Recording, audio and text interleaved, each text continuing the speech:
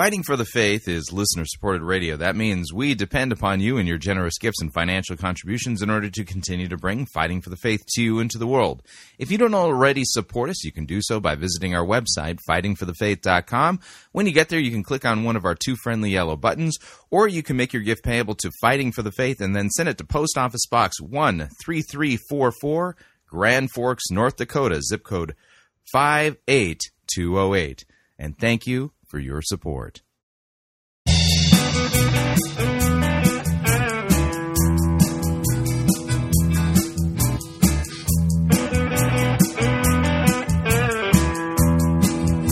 It's time for another edition of Fighting for the Faith. Wednesday, March 30th, 2016.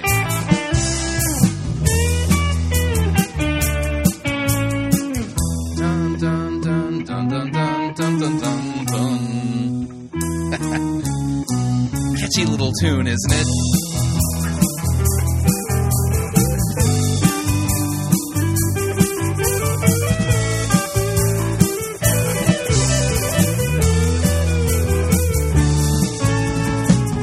Thank you for tuning in. You're listening to Fighting for the Faith. My name is Chris Roseborough. I am your servant in Jesus Christ, and this is the program that dishes up a daily dose of biblical discernment, the goal of which, help you to think biblically, help you to think critically, help you slow down, stop, open up your Bible, and compare what people are saying in the name of God to the Word of God. No shortage of crazy things being said out there by the most popular pastors, preachers, teachers, conference speakers, self-proclaimed prophets, prophetesses, self-appointed apostles and apostolettes, and those generally put forward by the evangelical industrial complex as those who we need to be listening to, whose books we need to be buying, whose small group curriculum we need to be studying instead of the Word of God.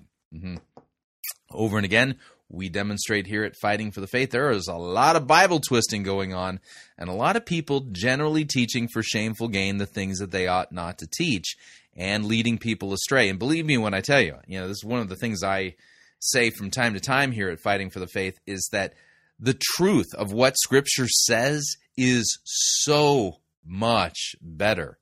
And I mean this, more comforting, more assuring, more amazing than what so many people out there are preaching and teaching. Case in point, over and again, we are hearing from the most popular pastors, preachers, teachers, and you get the point.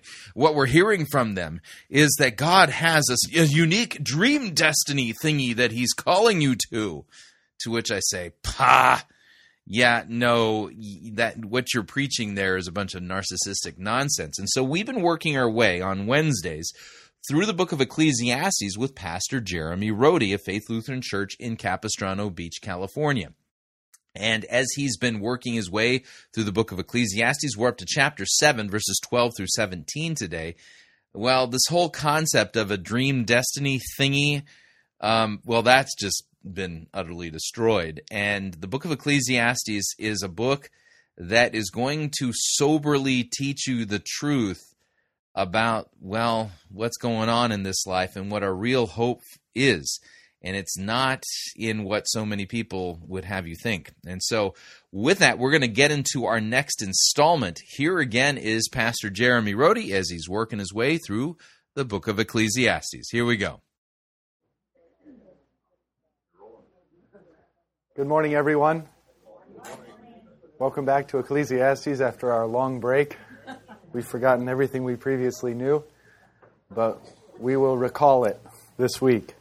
So, just to give us, again, to zoom out and have an overarching view, we're in the meandering part of Ecclesiastes, and I've read it argued that that's intentional, that he means to show by sort of a random collection of wisdom sayings that are hard to piece together in any order. It's as if art is imitating life. Life tends to be a series of episodes that can be confusing and don't seem to always go together or fit a theme, and sometimes trail off into nowhere, and then start new and fresh, and those trail off to nowhere. In other words, life meanders and Ecclesiastes meanders. We left off somewhere in the middle of chapter 7, and we had discussed the section on wisdom, looking at, for example, chapter 7, verse 10 through 13. And in this section of Ecclesiastes, Solomon is doing something that he very commonly does. One of the themes, and I would argue that it's a sub-theme of the book, is that the middle way is the best way to avoid excess. Right? The analogy that I think Luther used is that human nature is like a drunken monk riding on a donkey down a windy road. And we are always, in our drunkenness, tilting over to one side, correcting ourselves, and tilting over to the other side, always in danger of falling into one extreme or the other. And so Solomon spends a lot of time saying, look, wisdom is preferable to foolishness, right? So don't fall off into wisdom doesn't matter, because, whether you're wise or a fool, you're going to die, so wisdom doesn't matter. Don't fall completely into that ditch. Wisdom is preferable to folly, and yet then don't deify wisdom in the pursuit of wisdom as if it were the end-all, be-all, the answer, the meaning of life. That would be to fall in the opposite ditch. So Solomon is constantly saying, look, it's all meaningless. That puts us away from the deification of the pursuits. And yet there is value and much more enjoyment in pursuing wisdom as opposed to foolishness, or righteousness as opposed to immorality or oppression, serving others as opposed to serving strictly oneself, even religion as opposed to atheism. These would be better ways. Okay, so we've seen, again from the overarching view, just kind of reorienting ourselves, we've seen Solomon argue that he's tried various pursuits. He's tried the pursuit of wisdom, okay, gaining wisdom and knowledge. He's tried the pursuit of pleasure, seeking fat meats and fine wines, wine, women, and song. Okay, he's tried pleasure. He's tried greatness, building for himself a great and wonderful kingdom, monuments, things that will last. He's tried philanthropy, serving humanity, looking out for the greatest good of others. And he's tried religion. And he's found that in and of themselves, none of these things give life the fullness of meaning and purpose. Okay? The all is vanity. The all is meaningless. That's how he begins the book. That's how he ends the book. That's his point, is there has to be something else. There has to be something else. Now, we know what that something else is. It's Christ. When he complains that there's nothing new under the sun, that's right up until God becomes human flesh. That's new. Right? That is a new thing under the sun. When God has become human flesh. That's why it's the dawn of a new creation. That's why Jesus says, behold, I am making all things new. Why Paul says, what matters is neither circumcision nor uncircumcision, but a new creation. Okay, so the whole point of Ecclesiastes is there has to be more, to which God in human flesh says there is. If you were one of the few that caught my Christmas Day sermon, you know what I'm talking about. The Word became flesh, and the word in Greek is halagos, and that could just as easily be translated as the meaning. The meaning. The meaning became flesh. So where do we find the meaning and purpose in life? Only in relationship to Christ. Now that's going to take on the unique forms of your vocation. And it's also going to take on the shape of his cross. Because he doesn't say, whoever wants to follow me, take up your suntan lotion, we're heading to the beach. Whoever wants to follow me must take up his cross. Okay, so off you go into work tomorrow morning, Monday morning, and you see, because you've been taught by Ecclesiastes, by Solomon, you see the one world, the world of meaninglessness, the world of futility, world of none of this really matters, yet you remember that the meaning has become flesh. And that changes everything. Behold, I am making all things new, even your Monday morning. And so you begin to see it new in light of Christ. And again, that's going to take on the shape of the cross. You're going to suffer to do what's right. You're going to suffer to serve your neighbor. Just as Christ lays down his life for ungrateful, uncaring, uninterested people, so also we are called to lay down our lives for those around us. It takes on the concreteness and uniqueness of your own vocation, the people around you, the people you work with, the people you work for, the customers you serve. Right? Takes on the unique shape of your family. So we share commonality in so many ways. The word, the meaning has become flesh. That's for all of us.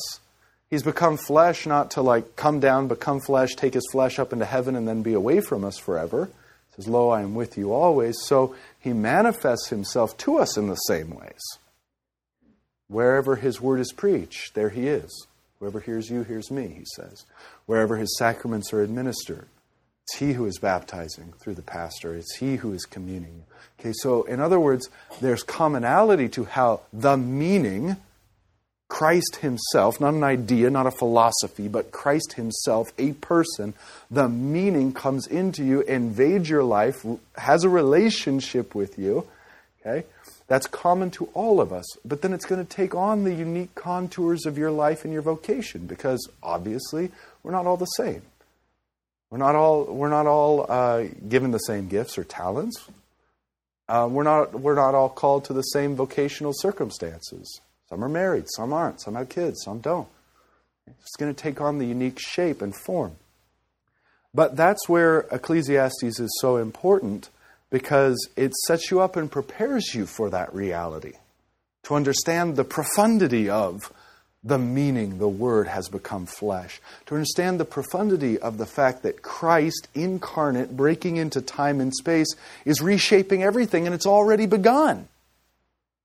That's why if you have already been to church, or if you're going, pay special attention to the epistle lesson, Romans 6. Paul grounds this in baptism. We've been buried with him in order that we might also be raised with him and walk in newness of life. And when are we supposed to walk in newness of life? Now!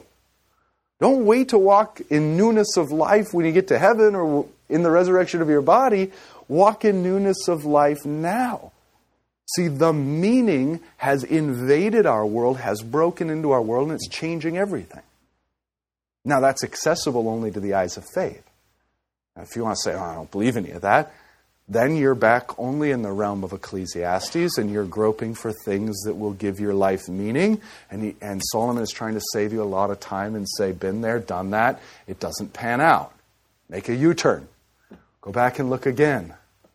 You need a meaning other than that which is under the sun, namely the meaning which becomes flesh in Christ Jesus. Okay, so this is the weird way in which Ecclesiastes, while properly speaking, is negative and is law and is about knocking down idols, it yet is doing this all in service of Christ and the gospel and what's coming. To go all the way back to the beginning, Ecclesiastes is the question to which Christ is the answer. And the more thoroughly you understand the contours of the question, the more thoroughly you'll see how God's answer in Christ Jesus fits. And again, recall that this answer in Christ Jesus isn't a simplistic one. It's not like Ecclesiastes poses a problem, what is 2 plus 2, and Christ in the flesh says it's 4, that's it. Put both aside, you've solved it. Rather, Ecclesiastes walks with you, as does Christ, both speaking, Ecclesiastes asking the question, in all its multiformity in your own life and specific circumstances. And Christ gives the answer in all the differences and dynamics of your life as you engage him concretely in the divine service, as you hear his word, as he walks with you. Okay? And so that is then the essence, the purpose, the reason for studying Ecclesiastes. When you go out and you find people who don't know of Christ or don't believe in Christ, they're living in the world in which Ecclesiastes describes, but probably the majority of them don't get Ecclesiastes' message. They think, or they're trying through the pursuits to find the meaning of it all. And I don't mean to belittle people, but you can begin to see this. Well, his pursuit's pleasure. Look on his Facebook. He posts his sushi dinner and this dinner and this bottle of wine and that sunset, and that's all he posts. He's pursuing pleasure. That's what he's doing. Now, if he doesn't know Christ, then he's trying to find meaning there. Now, is there anything wrong with that in itself? No. And that's why I say I don't mean to belittle people. It's a pursuit. It's what you do. It's great. But you're not going to find the meaning there. The meaning can only be found in the Word, the meaning become flesh, Christ Jesus, and in a living, breathing relationship with Him. That's the point. Okay, so Ecclesiastes is not only just about you and your perspective, but it's about better understanding your neighbors and where they are. If you will, what delusions they're suffering from. And as well as Ecclesiastes shines light on the delusions that each one of us personally suffers from, you start to see it shed light on those around you, and you come to better understand them. Okay? Why is it that, a wife thinks, why is it that my husband has a closet full of sports that he's tried and never done again? There's the hockey equipment. That was one kick. Okay? There's the lacrosse equipment. There's the basketball equipment. There's the gym rotting in the garage. Okay? Then he moved on. There's the archery equipment. Then he moved on to something else. Right? And it's just a collection of spent hobbies. Well, in light of Ecclesiastes, you start to understand that. Looking for something. Looking for something and not having it fulfilled. Thinking it's here, thinking it's here, thinking it's here. Nothing wrong in that pursuit. Nothing wrong with enjoying those things. Nothing wrong with being a serial sports fan or a serial hobbyist. One thing after another. Okay? As long as one comes to realize the fulfillment is going to be found in a living relationship with the one who dwells with us. Which is the essence of Christianity. It's not Christ up there or Christ in the future. It's Christ right here, right now. The divine one serving us, divine service, God esteems, an encounter with the living Christ, veiled so that our senses can't perceive Him, and yet accessible to faith.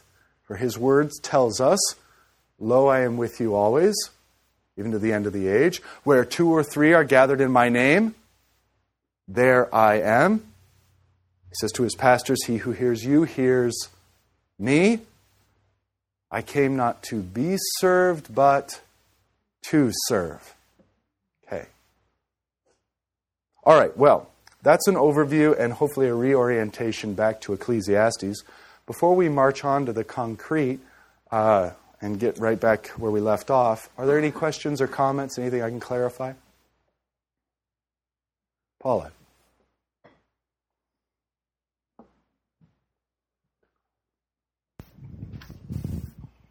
Can we say that Christ sanctifies our senses in hearing the word, the incarnation of Christ that we can see, or as John testifies, we touched Him and we have communion, we are bathed in water, and that sanctifies our senses that God created us as He gave them to us. Yeah, we have beheld His glory of the only Son of the begotten Father, right? So that sort of thing is very true for us, but only in the Lord's Supper. For this reason, the early church put the Nunc Dimittis, the words of Simeon, in our liturgy. "Lord, now let your servant depart in peace. Mine eyes have seen the salvation which you have prepared for all people." Okay, Simeon receives Christ into the temple as a little baby, and he's holding Him in his arms. This is the Word, this is God in flesh, this is the Messiah. And he says, "My own eyes have seen."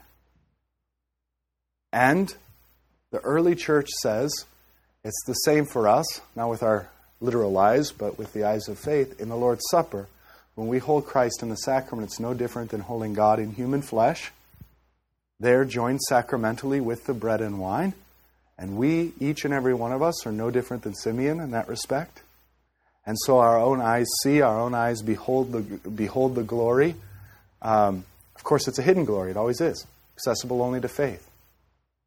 That's the fascinating thing about John's conception of or understanding of glory. If you study John's Gospel, you'll find that what glory ultimately means, when Christ prays to the Father, glorify your Son, or I have not yet been glorified, what he's ultimately talking about is his cross.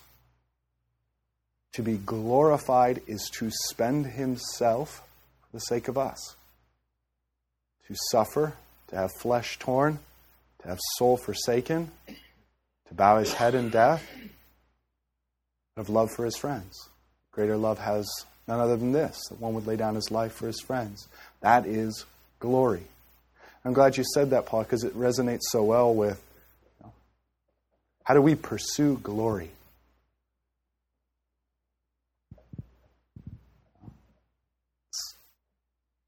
I want other men, other people, to applaud what I've done, to see my gold star.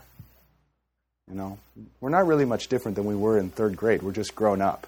We hide it under veils of sophistication. I want glory in the eyes of men. I want to be recognized. I want to be accomplished. I want people to look up to me. I want people to praise me. Of course I don't. I said, no, that wouldn't be humble. No, that's what all of us want. We just don't show it. We hide it under a veneer of humility, and that's the human concept of glory. Glory. And the concept that Christ gives is totally different. Inverts, turns inside out, upends and completely redefines the idea of glory. That glory is to selflessly lay down one's life for another. And in fact, another who doesn't deserve it. Now that changes everything, doesn't it? Okay? That means the people that you relate with in your house, in your family, in your extended family, in the schoolroom, the workroom, wherever you are, those people who annoy you and don't deserve your greeting, let alone that you would do anything for them, okay? Undeserving, you're called to lay down your life for them, on behalf of them, okay? To serve them. That's what Christ has done. Okay, that's the way of the cross. Let's take up your cross and follow me. It's not, it has some application, but it's not so much I stubbed my toe today, I guess I got to bear my cross with Jesus. And what is the cross about? Giving yourself on behalf of others, even when that brings suffering to you. It's selflessness. It's giving. It's the essence of who God is. And we are called sons of God, daughters of God, children of God. And so we inherit who He is and what He is, and He is our identity. He's the one we look to. All right, so thank you for that, Paula. Any other questions or comments? Anything else I can help clarify before we move on? All right, so the middle ground of wisdom we've looked at sort of in chapter 7, verses 10 through 12. For example, verse 12, for the protection of wisdom is like the protection of money. Does money protect you? Definitely can, in some respects. It's one of the big complaints, isn't it? That the wealthy and or famous have better lawyers and a little less justice rendered unto them. Okay, so that's an advantage of wisdom. So don't despise wisdom, even though wisdom isn't the end-all be-all. Don't despise it. It's a defense. In fact, its protection is like the protection of money. If you don't have wisdom, if you don't have money, get wisdom. And the advantage of knowledge is that wisdom preserves the life of him who has it. Okay? Wisdom will keep you out of trouble. Wisdom will help you preserve your life. Now you can already see the limitations of that, because there are times, it'll help you preserve your life, but there are times where wisdom calls you to lay down your life, where wisdom incarnate Christ our Lord does lay down his life. Okay? But even so, that's not really Solomon's point. Solomon's point is simply to say, even though I've told you that wisdom is meaningless ultimately, don't throw it away. Keep it. In fact, wisdom ranks right up there with money. Some would say more. All right, now verse 13. Consider the work of God. Who can make straight what he has made crooked? Right? And the answer there, of course, is no one. Which is a reflection on the futility that we're subject to. And again, it strikes at the heart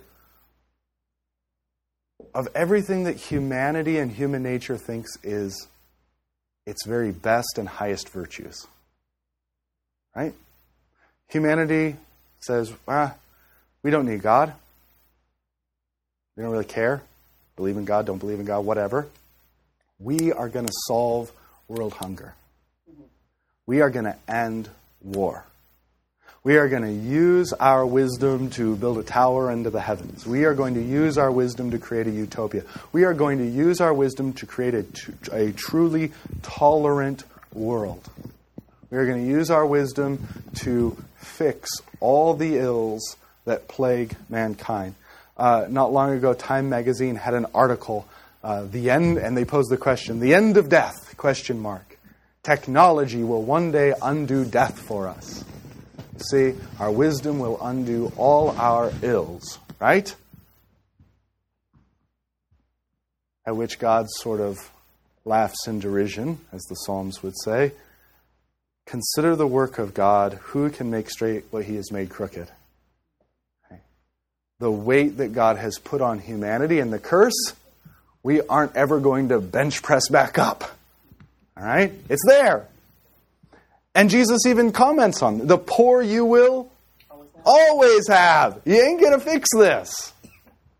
Okay? And if we could just fix this by force of will, by changing minds, by education, well, then Christ came for nothing. Right? The fact is we can't fix it. The fact is the world is irreparably broken. Sin and the curse have written itself so deeply into this world that this whole world must, along with Christ Jesus, be put to death and be resurrected and raised new.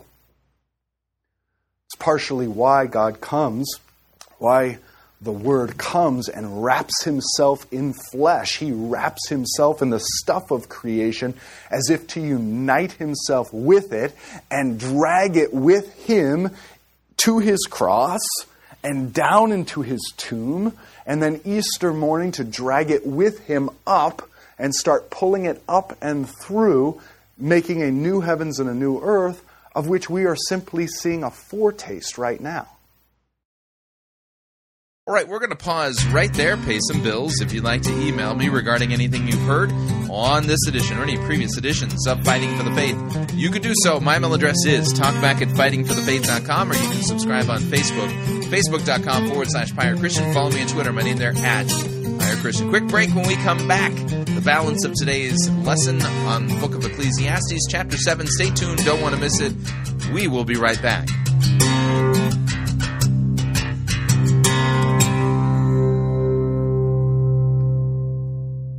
Living a life of purpose can't save you. You're listening to Fighting for the Faith.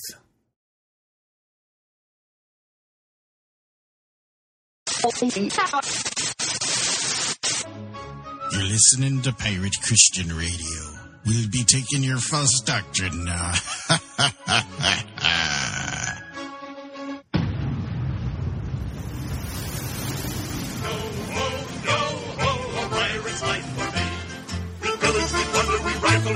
Drink up me hearty show ho.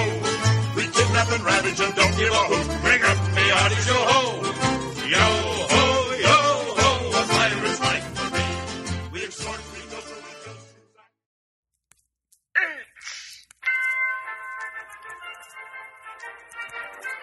Max Holiday's Birdcage Theater presents Church Day Select.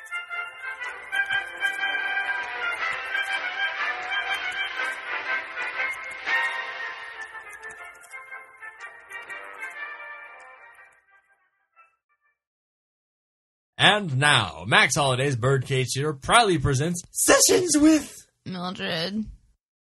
Mr. Sunshine, your 3 o'clock appointment is here. Oh, good. Send them right on in. Will do, Mr. Sunshine. Oh, dear, I've completely forgotten who I'm meeting. Let's just see who it is. Let's see. Oh, yes. Mr. Brightweight was at 1 o'clock. Miss Woodhead was at 2. And at 3 we have... No. Hello?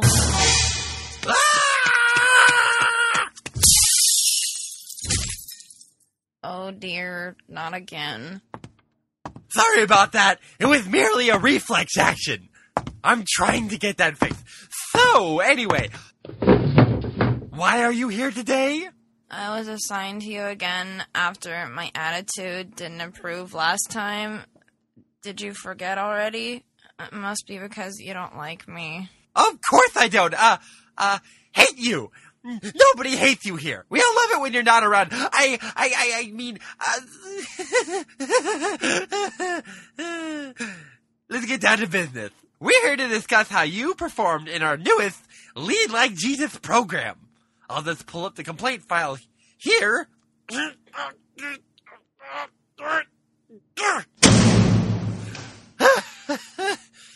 Let's start from the beginning. Approximately 3 hours later. So after you failed to walk on the lake, you then disappeared for 2 weeks and were luckily found by hikers in the mountain who claim they found you deliriously raving about how you refused to turn a rock into bread. Do you have anything to say for yourself? But I thought I was leading like Jesus, like you told me to. I think you failed to see the purpose of this ministry outreach. There are a few accounts that even I can't even understand. Here, explain this one right here. Well, in Matthew 21, Jesus cursed a fig tree and it withered away because it didn't bear any fruit. So my neighbor down the street planted a lemon tree about 3 years ago, and I've never seen any lemons on it. So I walked over and cursed it, but it wouldn't die, so I used sulfuric acid instead.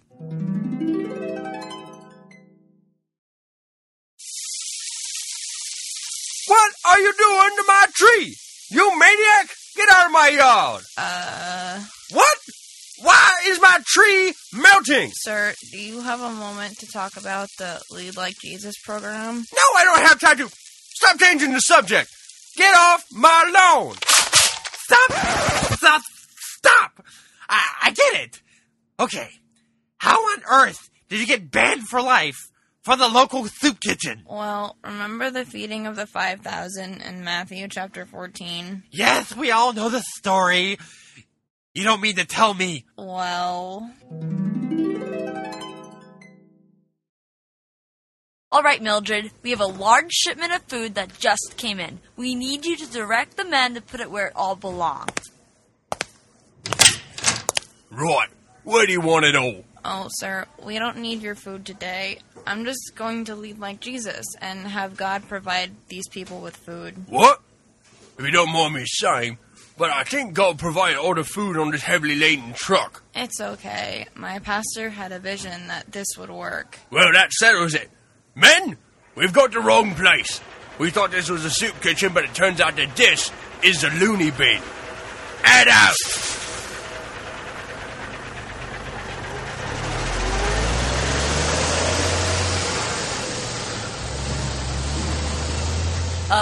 Mildred, where's the food? Don't worry, this is all the food we need. That's just 2 Ritz crackers and 3 dead goldfish. I'm leading like Jesus. If you just give me a wicker basket, I'll lift it up and God will multiply it. The only thing that's going to multiply is the number of bruises on your face. Good gravy! That's not what you're supposed to be doing at all! But I'm supposed to... I know! You're supposed to lead like Jesus. but you've clearly took this too literally. And this last one about you making a whip from electrical cords and chasing the poor baristas from the coffee shop in the church foyer while screaming something about brood of vipers and turning God's house into a den of robbers is taking it too far. Wow. No, not again. No more flashbacks. Where do you keep getting these anyway? Sunshine, open up. This is the police. We received an anonymous phone call from biblical repairmen about you corrupting the youth and forcing them to do terrible things in the name of God. Curse you, anonymous caller! I can't go back to prison. You'll never take me alive, coppers!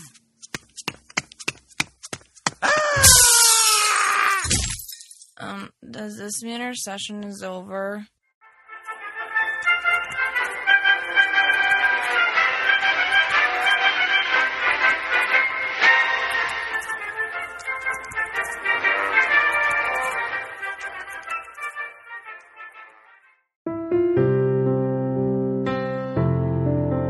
This is Dr. Curtis Lyons.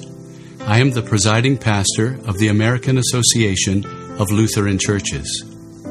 If you are seeking a church that believes that the Holy Bible is the inerrant, infallible Word of God and accepts the Lutheran confessions because they are the right interpretation of Holy Scripture, I hope that you will take a look at the AALC. Also, if you are considering a vocation as a Lutheran pastor, our seminary has a residency program and a program available online. This is Curtis Lyons inviting you to take a look at the AALC. Check us out at taalc.org or on Facebook at the American Association of Lutheran Churches.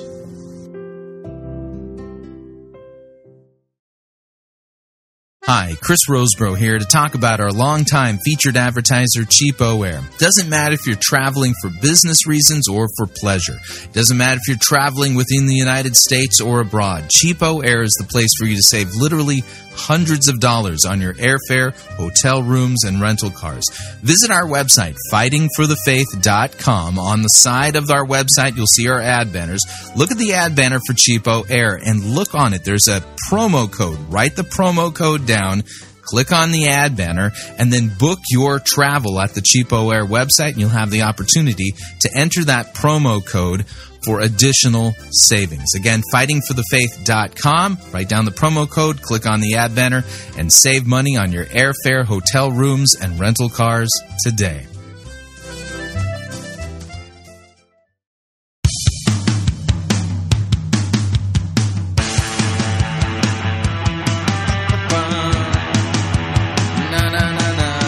All right, we're back.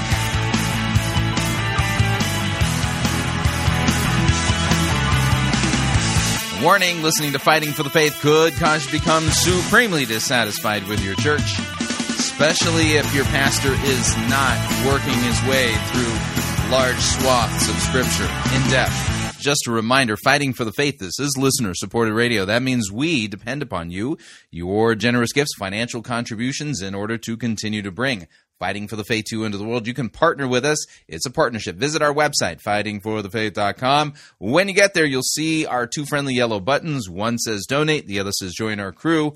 When you join our crew, you get to pick your rank in our crew, and that's based upon your monthly commitment. Lowest rank in our crew is Powder Monkey at $9.95 a month. After that, Gunner's Mate, $24.95 a month. Master Gunner, $49.95 a month. Quartermaster at $99.95 a month. This is a great way to support us, by the way. More people that join our crew, it helps really level out our monthly support so we can properly budget and our expenses and, well, hopefully grow. We're trying to get to the next phase where we can expand our website into the next thing.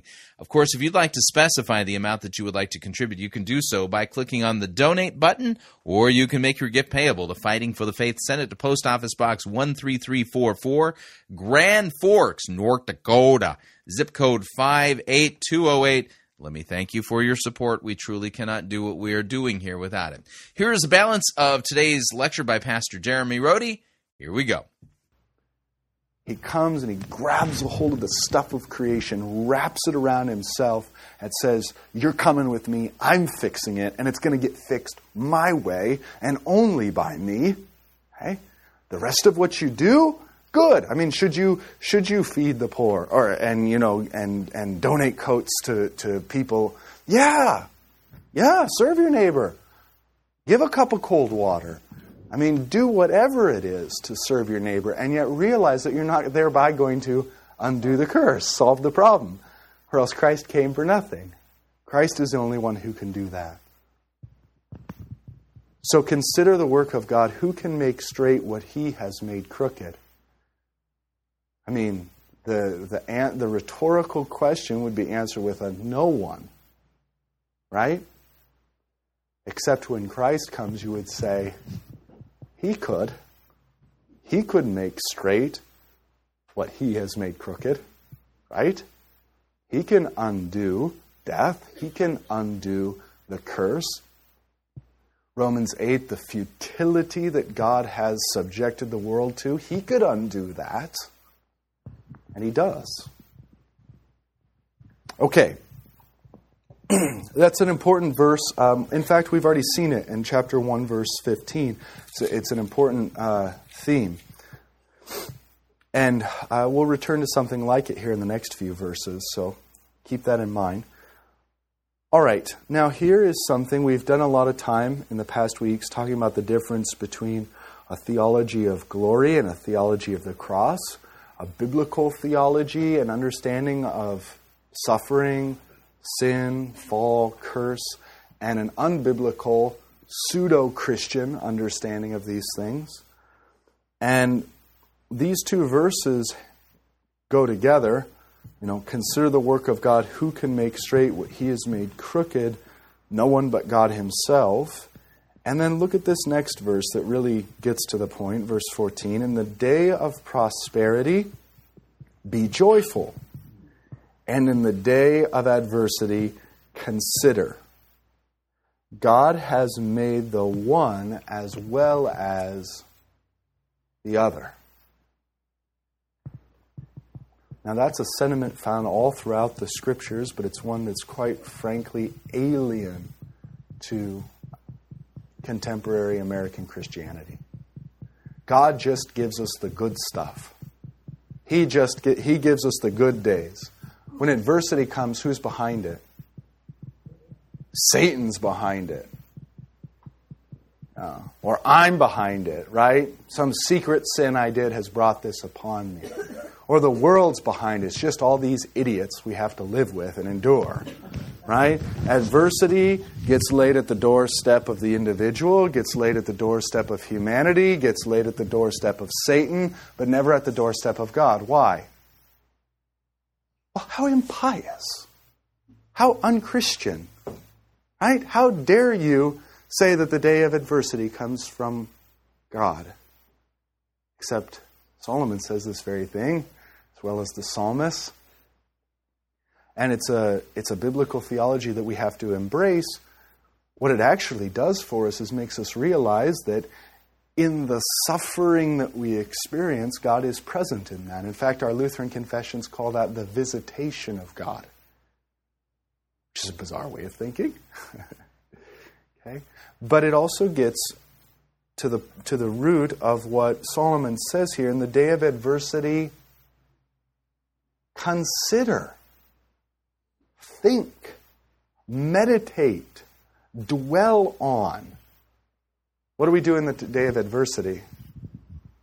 Pop a couple Tylenol. If that doesn't work, see what's in the liquor cabinet. If that doesn't work, go to bed. If that doesn't work, get distracted, try to move on, We don't stop and consider adversity at all.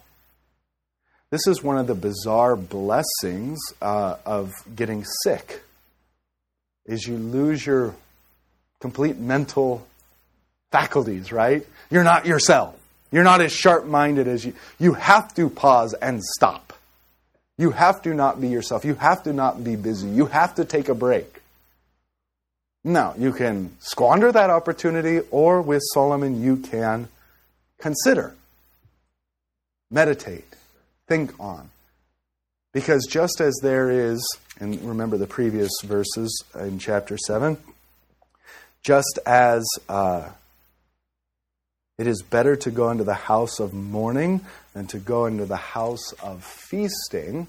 Why? Because there's more wisdom there. It is better to have adversity and consider than to have prosperity and simply be joyful, because there is a deepening, a learning.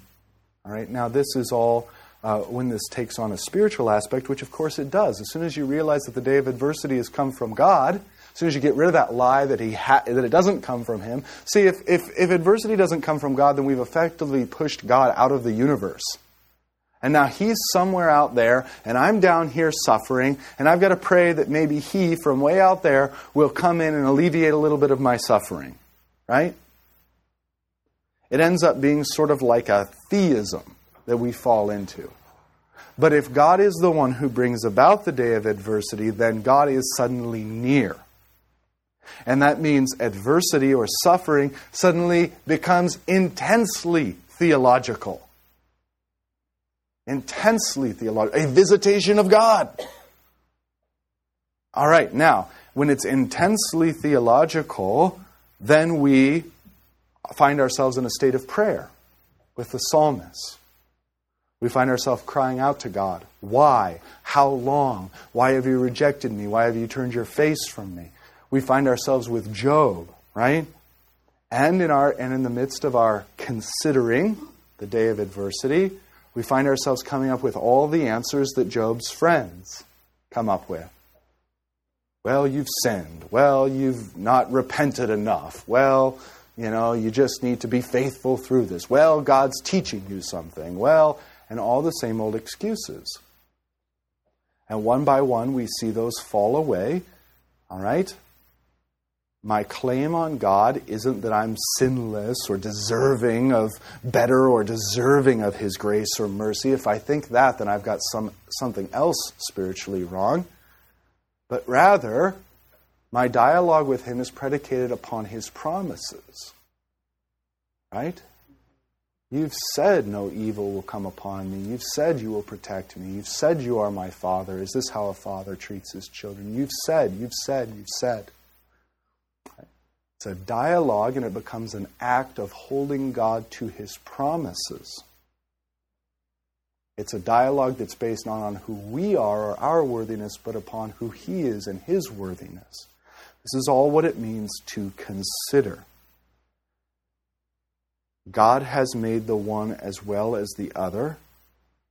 And in that, then, we also find a fear, a respect, an awe for the God who is so near to us. And Solomon hints at that when he says, so that man may not find out anything that will be after him. In other words, that is God being God.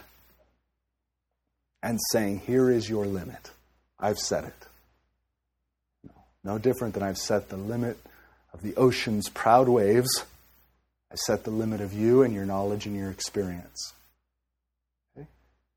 All right, so if we look at this verse in the whole, in the day of prosperity, be joyful. I don't want to skip over that because that also has been made by God.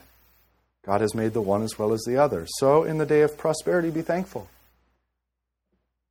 If it's because of your hard work, your many years of having your nose to the grindstone, not being distracted, well, who gave you that ability? Who gave you those talents? Who gave you those freedoms? Who supported you as you were going through it, etc., etc.? It's God. So in the day of prosperity, don't pat yourself on the back, but be joyful, for God has made that for you. He has made you prosperous, right? And of course, we don't have to look to the Bible. We can just simply open our eyes around us and realize that not everyone who works hard prospers. Right? I mean, if that were true, the world would be a very different place. Not everyone who works hard prospers. So in the day of prosperity, be joyful because it's a gift from God. And subversively, in the day of adversity, consider God has made the one as well as the other. So that means Monday morning adversity. God has made it. Now, how would he have you deal with it? How would his son deal with it? What does the way of the cross look like when it takes on this specific form? Right? Okay, that's fairly much a break. It's kind of a soft break. But the next, verse 15, takes us in a different direction a little bit. So are there any questions? Anything I can make clear? Paula? It's not really a question, but a comment, if you could correct me if I'm wrong. But you're making me think of 1984, where people are engineered from conception and so forth, and Brave New World, where the people who are living out in the desert someplace are the savages. Yeah. And it reminds me of a film I saw just a part of years ago. I don't think it ever became well known, but it showed a perfect world where there was no pain, everybody was completely happy, and their lives were completely meaningless. Yeah, that's very true. Yeah, that's the fun of Ecclesiastes. Ecclesiastes sort of teaches you how to be a savage in that respect. Or more familiar to me in my generation would be, the Matrix movie with Neo, where, he takes the pill and you realize that the life you're living is not the life you thought you were living. And Ecclesiastes can have that sort of effect. It can make you all of a sudden wake up and realize that all these things I was pursuing because I thought that would be meaning and happiness, that's not actually where they lead. And you wake up to the reality that meaning and purpose and grounding and the essence of you, your life, your being, is found not in the things of this world, but rather in the one who comes into this world, incarnate in our flesh, our Lord Jesus. That's popping the pill, realizing that, a friend of mine, when we were really young, we were like, this is why I just love teaching 7th and 8th graders. Their minds are very white and black, and that can be very helpful in theology and in seeing life. As an adult, you realize there's more complexity to it, and there's shades of gray, but the danger in that is you get lost and you say it's all gray. Well, as young kids, my friend and I, 7th and 8th grade, the way we looked at it, and we talked about this often, is we realized that to make the transition to adulthood, certain behaviors were expected of you. Shake hands, look people in the eye, don't bring up anything offensive. When someone asks you how you are, don't dare actually say how you are. They don't want to know. They want to know that you're good, right? And we saw a certain amount of phoniness to this, a certain amount of necessity to this. And we called it the game. Are you playing the game yet? Or mom's calling, friends just came, I got to go upstairs and play the game. That's how we would talk about it. Okay? And there's a truth to that in the sense that the world we are taught from a young age, we are brought into a world of phoniness, and part of playing the game is why? As a young person, you want to have good relationships with people, especially your parents' friends. Why? Networking. The future. You got to play the game. Do you really, really want to go shovel scum out of the gutters when you're in 9th grade just for a philanthropy? No. You want to do that because you can put it on your resume, and that's one more step closer to getting into a good school so that you can get a good job, so that you never have to shovel gutters again. Okay? There's a certain construct of the way that you are supposed to behave in order to get ahead, in order to network, in order to have relationship with people. And from a 7th and 8th grade perspective, you can see very clearly that it's phony, that it's a game. Now, as adults, you don't always see that because we've been playing so long it's become reality. It's become legit. It's become the way it is. What, are you not going to play the game? What are you talking about, Pastor Rody? What an immature thought. That's the adult way of thinking. Okay? Well, Ecclesiastes helps us unearth some of that way of thinking and go back and see the thing for what it is and call the thing what it is, that's a healthier way. Okay, so the wisdom of Ecclesiastes is an earthy wisdom that says the nature of the human heart is it's deceitful above all things. It tells fibs. It tells lies. It creates realities that aren't real at all, and then it believes that they are reality and calls truths fictions. It's how twisted. So the wisdom of Ecclesiastes is meant to pop the blinders off your eyes and let you see things as they really are. Now, is that law or gospel? I don't know. I mean, there's law aspects to it, but there are gospel aspects to it too, because it's a gift. I mean, would you rather be sick unto death and delusionally think you're not? Or would you rather be sick unto death and say, yep, I am? Ecclesiastes is for folks who would rather know the truth, cold and hard as it may be. And the rest of the world that we make for ourselves is anti-Ecclesiastes, a world in which we try to hide or minimize the harsh and hard realities. And I think our world is progressing that way. It used to be that you would go to church and see a cemetery, right? Or that you drive down Main Street, like my little hometown. It's not so little anymore, but as you drive by, like one of the main drags, there's a cemetery. Where are the cemeteries here? Really hidden, aren't they? Carefully hidden. Yeah, and that's increasingly so. I mean, that's just a phenomenon. So we want to create a world in which death isn't anything, and that death itself is rather than meditating on the sadness or harshness of the reality, we want to just flippantly turn it into a celebration of life and just a good time.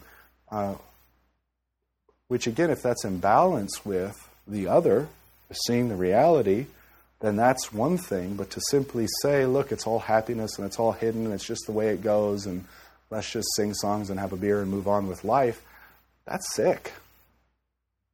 That's sick. So Ecclesiastes helps us see the sickness of the delusion and see the truth underneath. And with the truth underneath, then all of a sudden, what Christ has to offer becomes important. I mean, if you go up to Christ will save you from death. Who cares? I mean, everybody dies. Death isn't a thing. Where's the cemetery? I haven't seen a cemetery. Death? Yeah, it'll happen to me sometime in the future. Christ's going to save me from that? Well, I'll think about it then. And so the whole lie we tell works over and against Christ, who comes and says, I'll save you from death. Well, death isn't a big deal. When Ecclesiastes rips the blinders off us and shows us the game and shows us the lie and shows us what is, now all of a sudden I will save you from death becomes of daily and intimate necessity. Now all of a sudden when you're sick, I'll get over it, I'll pop some Tylenol, I'll move on, I just have to get through this. You start to see, no, this is, in fact, this sickness is a foretaste of death. This sickness is mortality. And so as you're experiencing sickness then as the foretaste of death and as the curse from the hand of God, when Christ says, I've come to save you from death and from the curse, that means a little more, doesn't it? It's daily, it's intimate, it's everything. So as near as the curse is to you, so also that near will be the one who ends the curse. All right, verse 15. Pastor? Yes? Did you have any thoughts on the last part of verse 14? None. Okay. No, just thought I'd ask. So that man may not find out anything that will be after him? I was just curious. Yeah, I mentioned just a few things. Just thanks for just a couple things that came to mind, and that's simply that God has ordained the days of prosperity for you and the days of adversity for you. Okay? He has made one as well as the other so that man may not find out anything that will be after him. That is a phrase and a thought that's been recurrent in Ecclesiastes. And the point is that if God is the one who is giving you the days of prosperity and adversity, how much power do you have? None. Now that's either terrible news or great news. It's great news if you trust God. Okay? It's terrible news if you don't. But it simply sets the limitations, we human beings who put so much on our free will and our decisions and on my ability to pick myself by the bootstraps and make prosperity happen. And God pours a bucket of cold water on that through Solomon. Okay, that's humbling. And that God has set these limitations that He is the one who determines, makes it so that man is closed in. Man cannot find out anything beyond himself. Chronologically, you would say man may not find anything that will be after him. God has set limits and bounds. And again, in the theology of Ecclesiastes, what is under the sun, what you see with your eyes and with your reason, is you are dead and you don't know anything after you. So these two things are the same. You're not in control of whether you have a good day or a bad day any more than you're in control of when you die. And you don't have knowledge of why one comes and why the day of adversity has come. You don't have any more understanding of that than why the day of joy has come, than why the day of death has come. And why? So that you won't find out anything after you. Why? Because God is simply saying, I'm God, you're not. Now the meditation on that, the Christian meditation on that contains profound wisdom. The non-Christian meditation of that puts a foot down on the little gingerbread house we human beings make for ourselves. Right? I can build it, I can improve, I can do, it will be, this life will be good. It's in my power, it's in my grasp, it's in my hands. And then the other illusion. It's an illusion because we know better. We all know intellectually we're going to die. But something else takes over and bypasses that in our daily lives, to where even though intellectually we know we're going to die, we live and think and interact with people as if we won't. And that has effects too when you look at the drudgery of life. I mean, even secular wisdom, how would you live today if you knew you were going to die tomorrow? Well, it changes everything, right? Yeah, it changes everything. We fall into the illusion, the way of thinking that, well, this is just going to go on forever. So we get depressed, we get bitter, we get angry, we snap at people. But if you realized, via Solomon, that it's all going to end, okay, and you don't know when it is, and maybe tomorrow, maybe in a little while, but it's all going to end, and in the end it's all very short, well, that perhaps changes your experience, the way you look at life. Even just age can do that for you as you pass through jobs and phases and everything else. You can say, this too will pass. This too will pass. And that's the wisdom the older, pass on to the younger. In the midst of their trials that seem like it's forever. This too will pass. Okay, so this is God being God and setting down the limitations of human life, of human pursuit. Were you thinking anything more than that? Different? Okay. Verse 15, in my vain life. Don't you love this? You gotta love Solomon. In my meaningless life, I have seen everything. Now this is great, because this strikes at, again, one of the most shocking elements of a Christian book, of a biblical book, as you'd expect, right? None of these things work.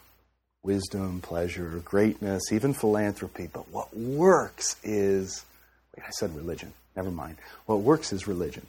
Okay. Nothing works except religion. And one of the most shocking things about Ecclesiastes is it says, no, religion doesn't work either.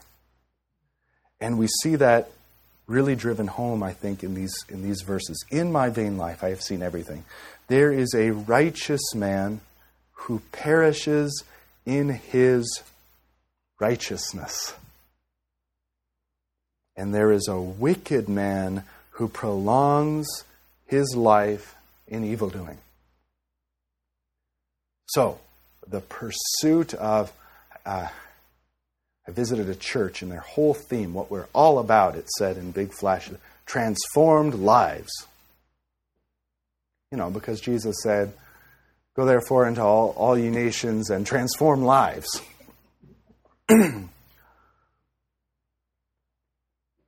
So you transform your life, and you become a righteous man. And then Solomon comes and says, there is a righteous man who perishes in his righteousness. And there is a wicked man who prolongs his life in evildoing. It's true, isn't it? Okay. Be not overly righteous. I wish I would have found this earlier in life. What were you thinking, son? I was thinking, don't be overly righteous. Be not overly righteous, and do not make yourself too wise. Why should you destroy yourself? That is weird advice to find in a Bible. Don't be too good and don't be too smart. It's not going to work out well for you. Okay, verse 17. Here's the other hand. Be not overly wicked. It doesn't say don't be wicked. It says be not overly wicked. Neither be a fool. Why should you die before your time?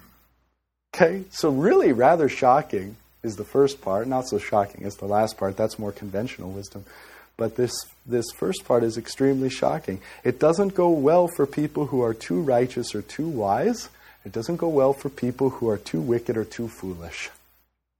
So here we have the middle ground. Again, we've seen the middle ground in wisdom. That's what I was explaining earlier today. And now we see the middle ground with righteousness and wisdom. Don't be too much righteous or too much wise. And on the other hand, don't be too much a fool. Don't be too much wicked. Okay? Both of these apparently, and Solomon's experience, end up in either destruction or dying before one's time. Now with the foolish, we see that, and the foolish and the sinful, you see that. That's why when Bubba shows up on his motorcycle and wants to take your daughter out on a date, you close the door and don't let him. Right? Because, you don't want her to die before her time, being a fool. But now, on the other hand, not to be too righteous and not to be too wise. Have you met people who are too smart for God?